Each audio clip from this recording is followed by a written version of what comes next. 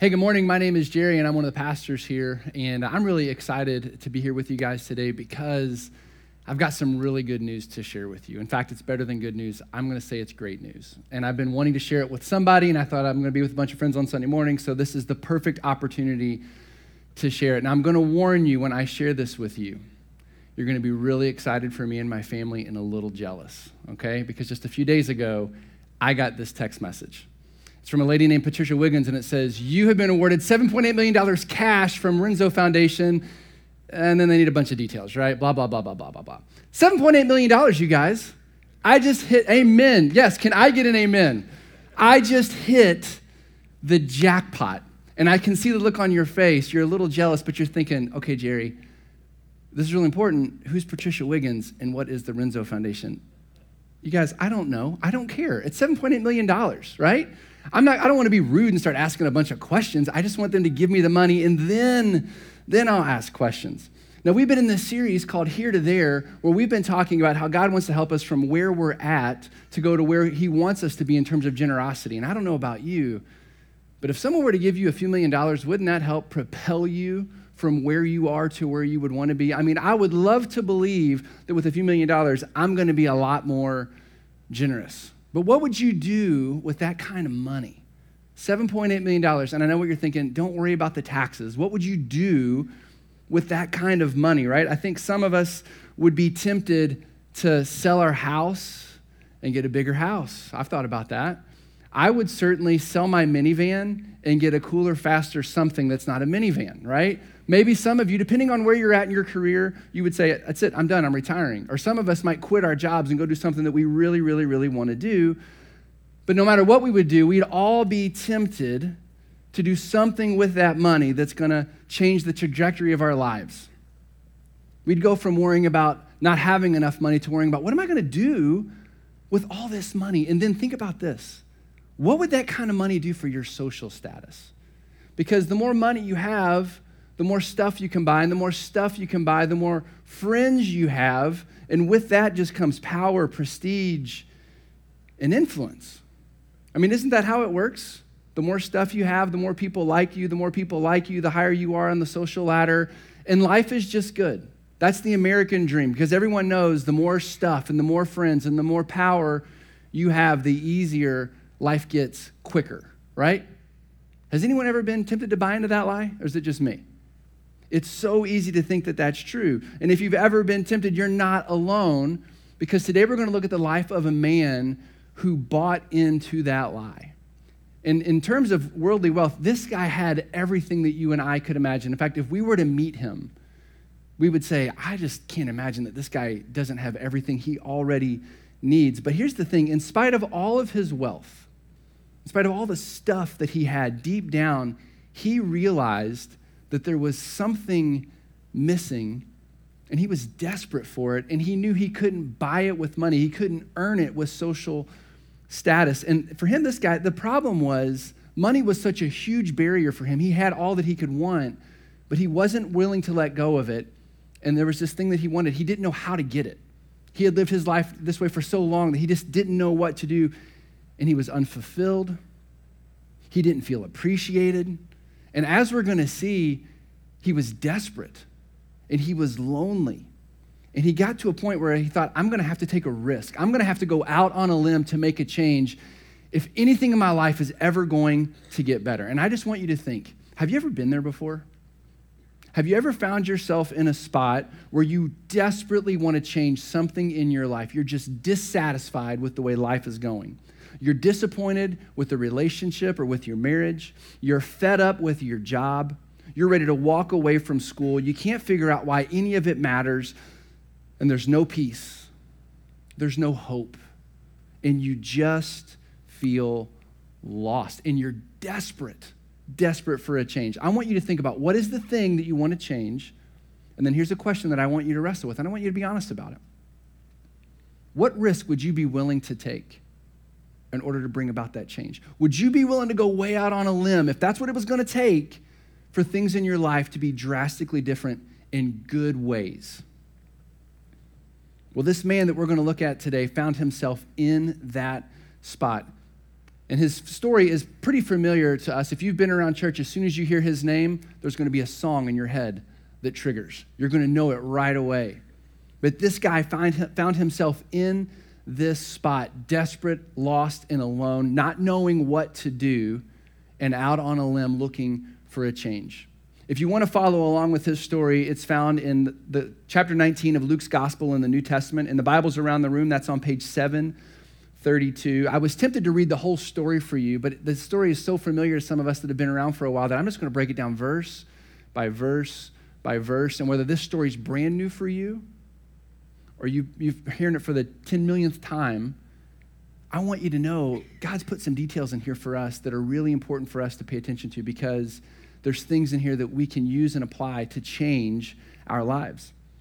So Luke 19:1 starts off like this. Jesus entered Jericho and was passing through. So we see Jesus. He's pretty important, right? He's passing through this city of Jericho. Now, right away, if you're like me and your geography of Israel isn't very good, you're thinking, I don't know where we're at, Jerry. So we've got this map, and I want you to see, you'll see Jericho and Jerusalem down there in the lower left-hand corner, your left-hand corner. They're separated by about 15 miles. And here's why this is important. Jesus, if you keep reading through Luke 19, Jesus was passing through Jericho. Later we find he was going to Jerusalem. There was a main road that connected these two cities. And just so you know, 15 miles is from where we're standing right now. If you wanted to go to Lucas Oil Stadium, that's 15 miles. So that's about how far you would have to travel. But there's something else that you need to know about Jerusalem and Jericho that separated them. Jerusalem sits at 2,300 feet above sea level, and Jericho sits at 800 feet below sea level. That's a difference of 3,100 feet. That's a half-mile drop in elevation. And here's why that is so important to this story. Because it could be nasty and hot in Jerusalem, and you could hop on your donkey or you could take a ride and walk 15 miles, and you're in the nicest climate in all of Israel and Jericho. It was a very desirable place to live. In fact, it was so desirable that Herod the Great decided that he was going to build 3 of his palaces in Jericho. So it was beautiful, comfortable climate. It was like an oasis in the middle of the desert. There was natural springs. They had an irrigation system. There was vegetation that flourished. I mean, this is a place you would want to hang out. And if you could afford it, this would be a place that you would want to live. But there's something else that you need to know about the city of Jericho that's really important to this story. It was strategically located as a trade route for the region, which meant that it was a wealthy city. There was lots of wealth in the city. And if you wanted to run a taxation business, Jericho would be the place that you would want to set up shop.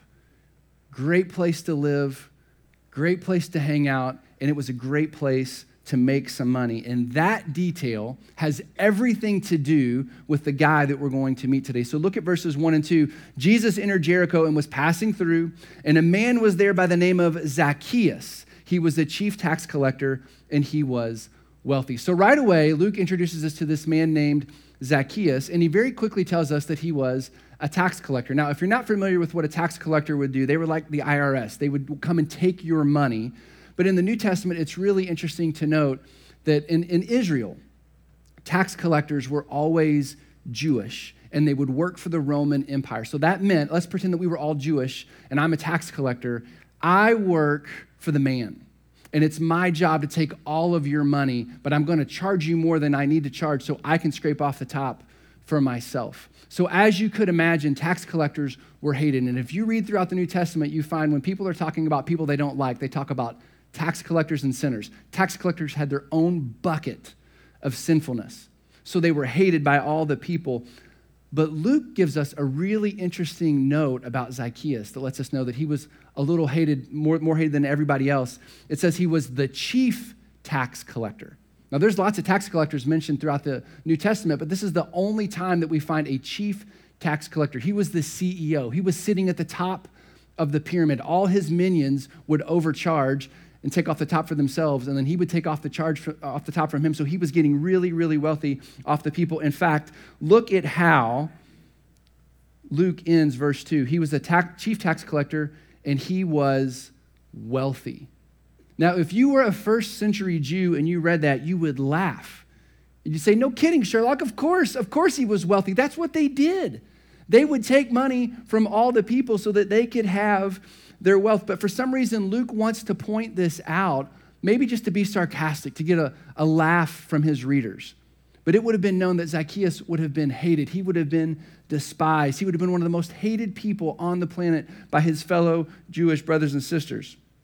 But look at verse 3. It says, he, Zacchaeus, wanted to see who Jesus was. And here's why. Apparently, word had gotten out in the city that Jesus was in town.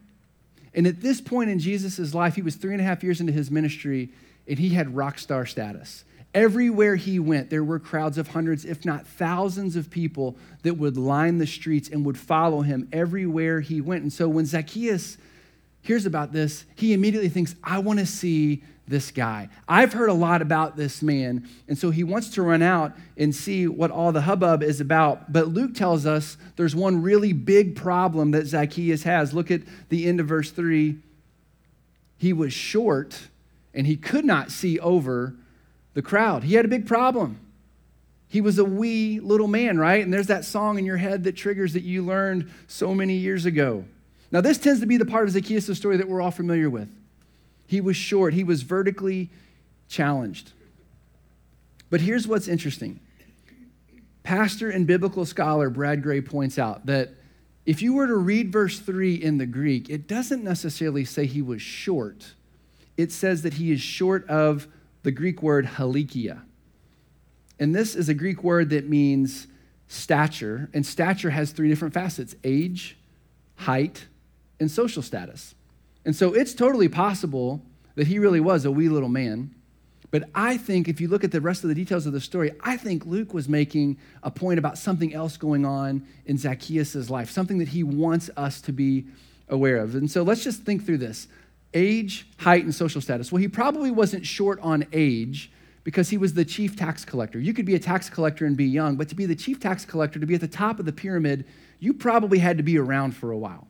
So he probably wasn't short on age. Maybe he was short on height. We'll give him that one. Let's just say that he was a short guy. But if you think about it, if everyone hated him, isn't it safe to assume that he was almost certainly short on social status? He was despised. No one would want to be around this guy. And any friends that he may have had were other tax collectors that nobody else liked, or maybe rich people that he had a bribing relationship with. So he had all this wealth, but maybe Luke is starting to hint at the fact that there's more than meets the eye. There's more to this wee little man than we can see with our eyes.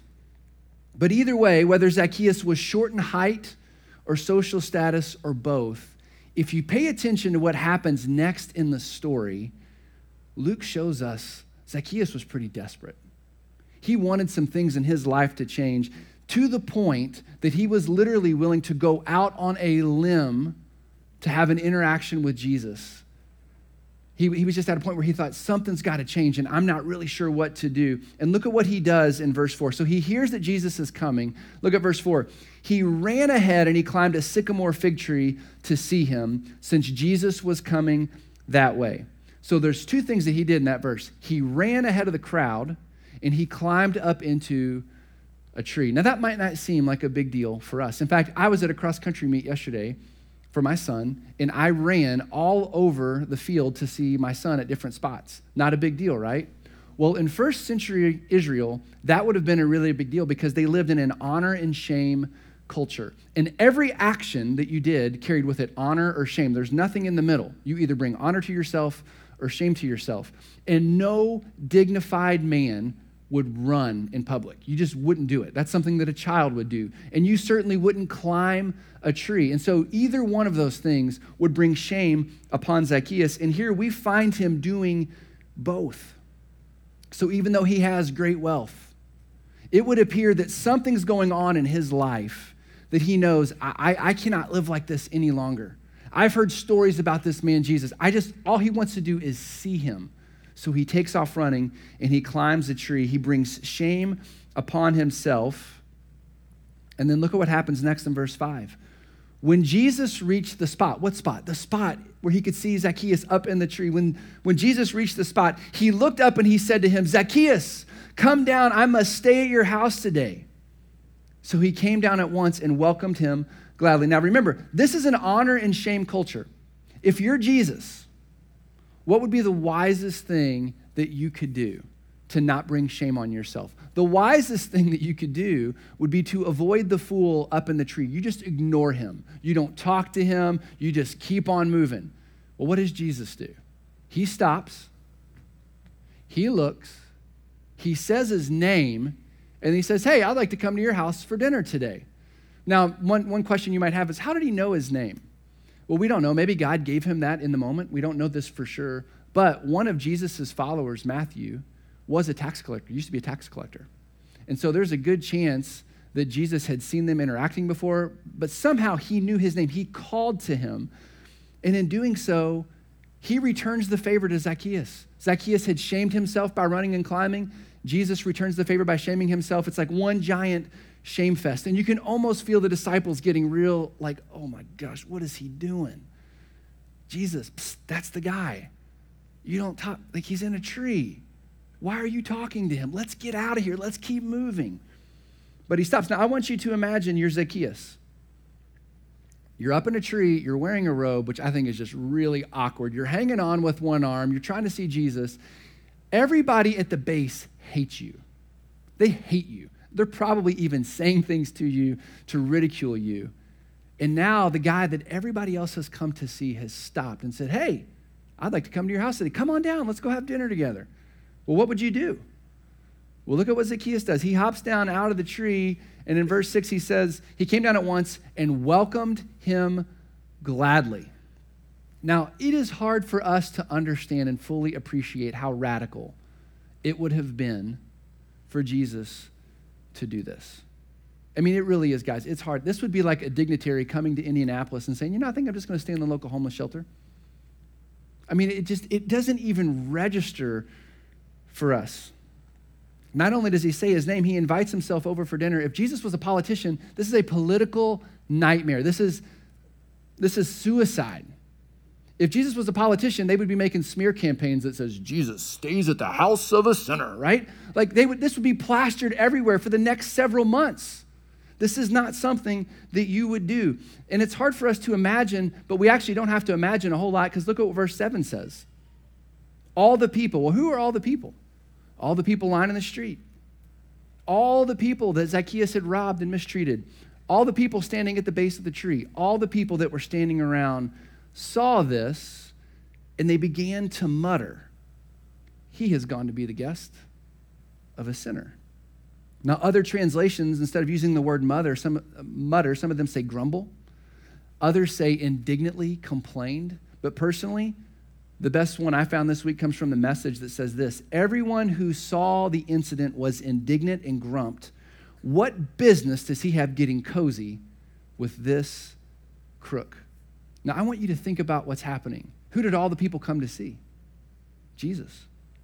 And in one act, he turns the whole crowd against him on behalf of Zacchaeus. And I want to stop here for just a moment. And I'm going to ask you a question, and I just want you to agree to yourself to be very honest with this. If you had to pick a side right now, would you side with the crowd, or would you side with Jesus? I mean, I know I'm supposed to side with Jesus, right? He's Jesus. He doesn't make mistakes. He doesn't sin. I'm supposed to side with Jesus.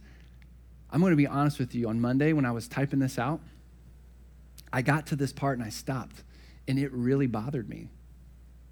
I'm a husband. I'm a father of 4. I'm trying to provide for my family so we can get by. I don't like people getting rich off me, right? I'm just trying to get my family through life. And I'm telling you this very familiar story. It just stopped for me. And I thought, man, Jesus, I got to be honest. I kind of feel for the crowd. It just feels like you're turning your nose up at him. Why are you doing that? And I'm telling you, I struggled with this for a couple of days because I knew what I was supposed to do, but I didn't want to do it. And I was out mowing the grass on Wednesday night in my backyard, and I was thinking about this question, and this is what came to my mind. I'm more concerned about things being fair and just and people getting what they deserve. That's what I'm more concerned about. But Jesus is more concerned about people being restored, renewed, being made whole, being brought back into community. And when that hit me while I'm mowing grass, I just had to sit and think about that. Like, man, that just doesn't, okay, Jesus, you're going to have to change my heart. And whether the crowd liked it or not, that's exactly what Jesus wanted to do for Zacchaeus in this moment. And so look at what happens next in verse 8. Zacchaeus stood up and said to the Lord. Now, I just want to stop here for a moment. It seems a little weird that Zacchaeus would stand up. We don't know how much time had elapsed after he came down out of the tree, but here's the thought. He came down.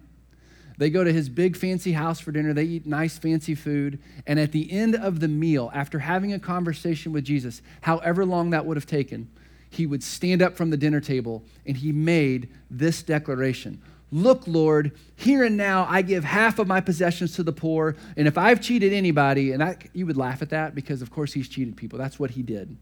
If I've cheated anybody out of anything, I will pay back 4 times the amount. And here's what's interesting. We don't know what they talked about at dinner. We have no clue what the conversation was about. But did you notice how Zacchaeus refers to Jesus? He doesn't say sir. He doesn't say Jesus. He uses the word Lord. And the Greek word for Lord here has lots of different meanings depending on how it's used. It's usually like a slave-master relationship. But here's what's fascinating. In the New Testament, it's a title. Lord can be a title for God or a title for Jesus as the Messiah. And I think that's how Zacchaeus was using it. Look, Lord, here now I give half of my possessions away. Well, what was his big hang up? He was wealthy. He robbed people. I'm willing to give half of it away. And then he goes on to say, I'll pay back 4 times anybody that I've cheated. And as I was reading this, I'm thinking, well, that's a really generous response from a guy who's basically stolen all this money. How do we know that this is legit? How do we know this was going to last? And I think it's a good question, but apparently Jesus was convinced because look at his response in verse 9.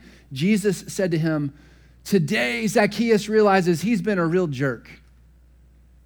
Today Zacchaeus realizes he needs to repay a bunch of people. That's what you would expect him to say. What's he say? Today salvation has come to this house because this man too is a son of Abraham. And we have no idea what they talked about at dinner that night. But whatever they talked about, it struck Zacchaeus in such a way that he wanted everyone to know, I'm new, I'm different, I will never be the same. And his response was that he was willing to give away his fortune in order to follow Jesus.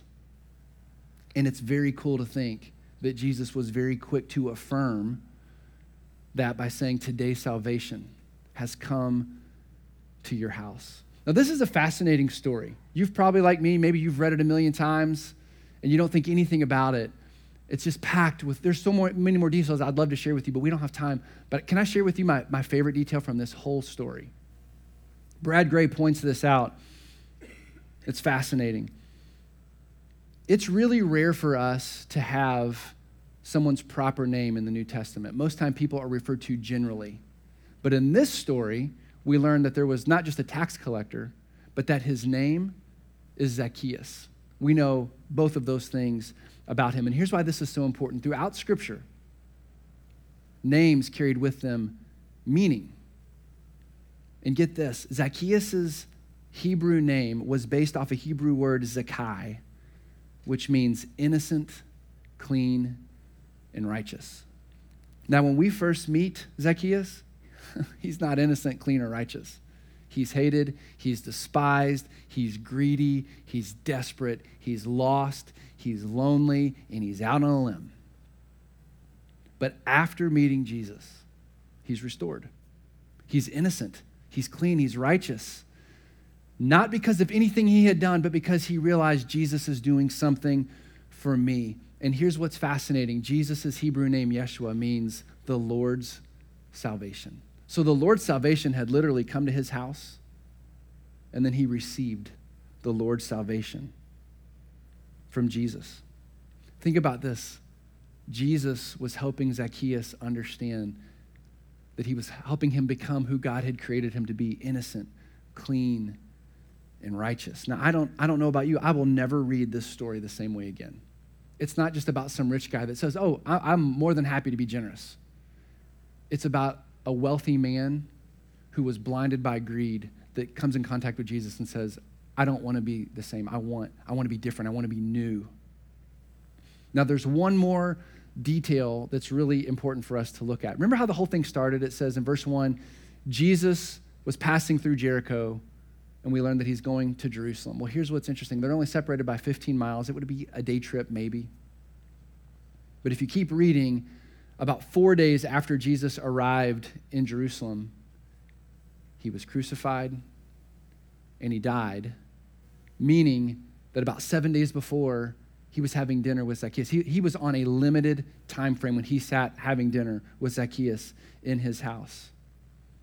And Jesus had told his disciples, when I go to Jerusalem, I'm telling you, I am going to die. He knew. He knew his time was limited, which I just keep coming back to this question. If you knew your time was limited, you had 1 week left, and you're passing through town, would you stop and have dinner with a guy like Zacchaeus? Doesn't seem very wise. It kind of seems like a waste of time. But that's not at all how Jesus saw it. In fact, look at verse 10. This is how the whole story ends with Jesus saying this. For the Son of Man came to seek and to save the lost. Now that's a powerful story. This man had blown up his life. He was hated and despised because of his job and because of his past. He was desperate. He went out on a limb to have an encounter with Jesus. And when he encountered Jesus, his life would never, ever, ever be the same. Now, here's a question that I want all of you to think about. What does that have to do with me and with you? Why does any of that matter? Well, I think if there's anything that we can learn from Zacchaeus' story, it's that we've all got something in our life that we desperately want to change. And we can try to change it on our own, but we can't buy it. We can't earn it. We can't throw around our influence to fix it. There's just only some problems in life that Jesus can fix. And so maybe we need to find ourselves in this story in one of two places. Are you part of the crowd or are you Zacchaeus?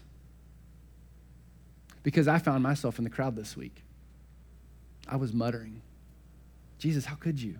Why would you? And I need to go out on a limb, and maybe you do too, and learn how to love people the way that Jesus does with no strings attached and not worry about what anybody would say to you or about you. That's powerful. And we see the power of that in this story. But my guess is that some of us in here are just like Zacchaeus. You've been chasing something. Money, wealth, power, prestige, a career, straight A's, whatever it is, you've been chasing it, and it's leaving you empty and alone. And just like Zacchaeus, you have burned bridges with people around you and with God. And here's what's interesting. Just like Zacchaeus, you find yourself short on status with those people and with God. And you feel lost, and you feel hopeless, and you feel lonely. Well, if there's anything that we can learn from Zacchaeus' story, no one can climb too high, no one can run too far for Jesus to say, hey, I'd like to come and hang out with you. And so if you find yourself there with Zacchaeus, maybe it's time for you to be vulnerable and to go out on a limb to have an interaction with Jesus. Because Jesus made it clear that he came to seek and to save the lost, no matter how lost you think you are. He would love nothing more than to step into your life and to declare, today, salvation has come to this house. He is just waiting on you to turn to him and say, I give up. I can't do this anymore. My way doesn't work. And I think just like Zacchaeus, you would find your life would be changed forever. You would never be the same. And whatever you're holding on to, you would willingly let go because the Lord's salvation has been presented to you. Would you pray with me? Father, I thank you. I thank you for this very familiar story. I remember hearing this story when I was a kid. I remember reading this story to my kids. And it's always been about this short man with lots of money in a tree that gives it all away. I don't think that's the story. I think it's a story of a man who was blind and wanted to see, who was lost and wanted to be found. And Jesus, I still don't understand why you would turn all those people away from you, but it makes sense. He was the only one. Zacchaeus was the only one that was honest enough to say, I have blown it up. I've messed it up. I need whatever he has. I want to pray, Father, for every one of us, would you help us to go out on a limb, to have an interaction with you, to change our life? If we've been following you for a while, would you change our hearts to love people the way that you did, Jesus? But Father, I want to pray specifically today for anyone that's here that's been sitting on the fence with Jesus for a long time. And they're trying so hard to figure life out on their own. Holy Spirit, would you move and would you do what only you could do? Would you speak to their heart? Would you draw them out of their seat to have a conversation with somebody to respond to Jesus? That they would know that salvation has come to their house through Jesus, through what he's done for us. We love you. We praise you. We ask that you would do what only you could do. It's in your name we pray, Jesus. Amen. So we've been in this series called From Here to There. And what's interesting about that is that's all of our story. We find ourselves in a place that's here where we have done something to damage our relationship with God.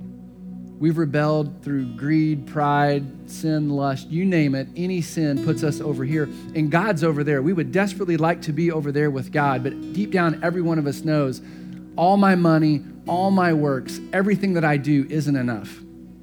And Jesus knew that. That's why Jesus came. Jesus entered into our world to say, I know that you're here. He came here in our mess and said, let me show you how to live.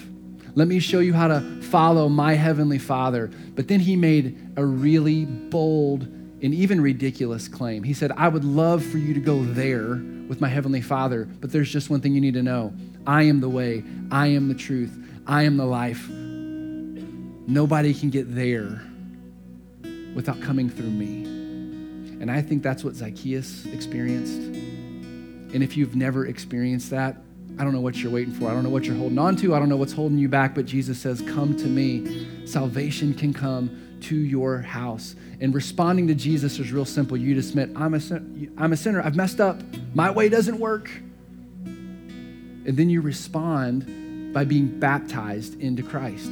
It represents your death and burial to sin and a resurrection to new life. That's what we see in Zacchaeus' life. We're going to celebrate baptisms next Sunday at our 15-year celebration. If you are not following Jesus, or if you've never made the decision to be baptized, what are you waiting for? Is there a better offer on the table? If you are curious about what it means to follow Jesus, or if you have questions about why you would be baptized in response to him, would you please find me or Steve or the person that you came with, but don't leave here today without making that decision to know that you are secure in Christ. Jesus claimed, I'm the way, I'm the truth, I'm the life. And right now we are going to sing a song that declares that very truth. Would you stand and worship with us?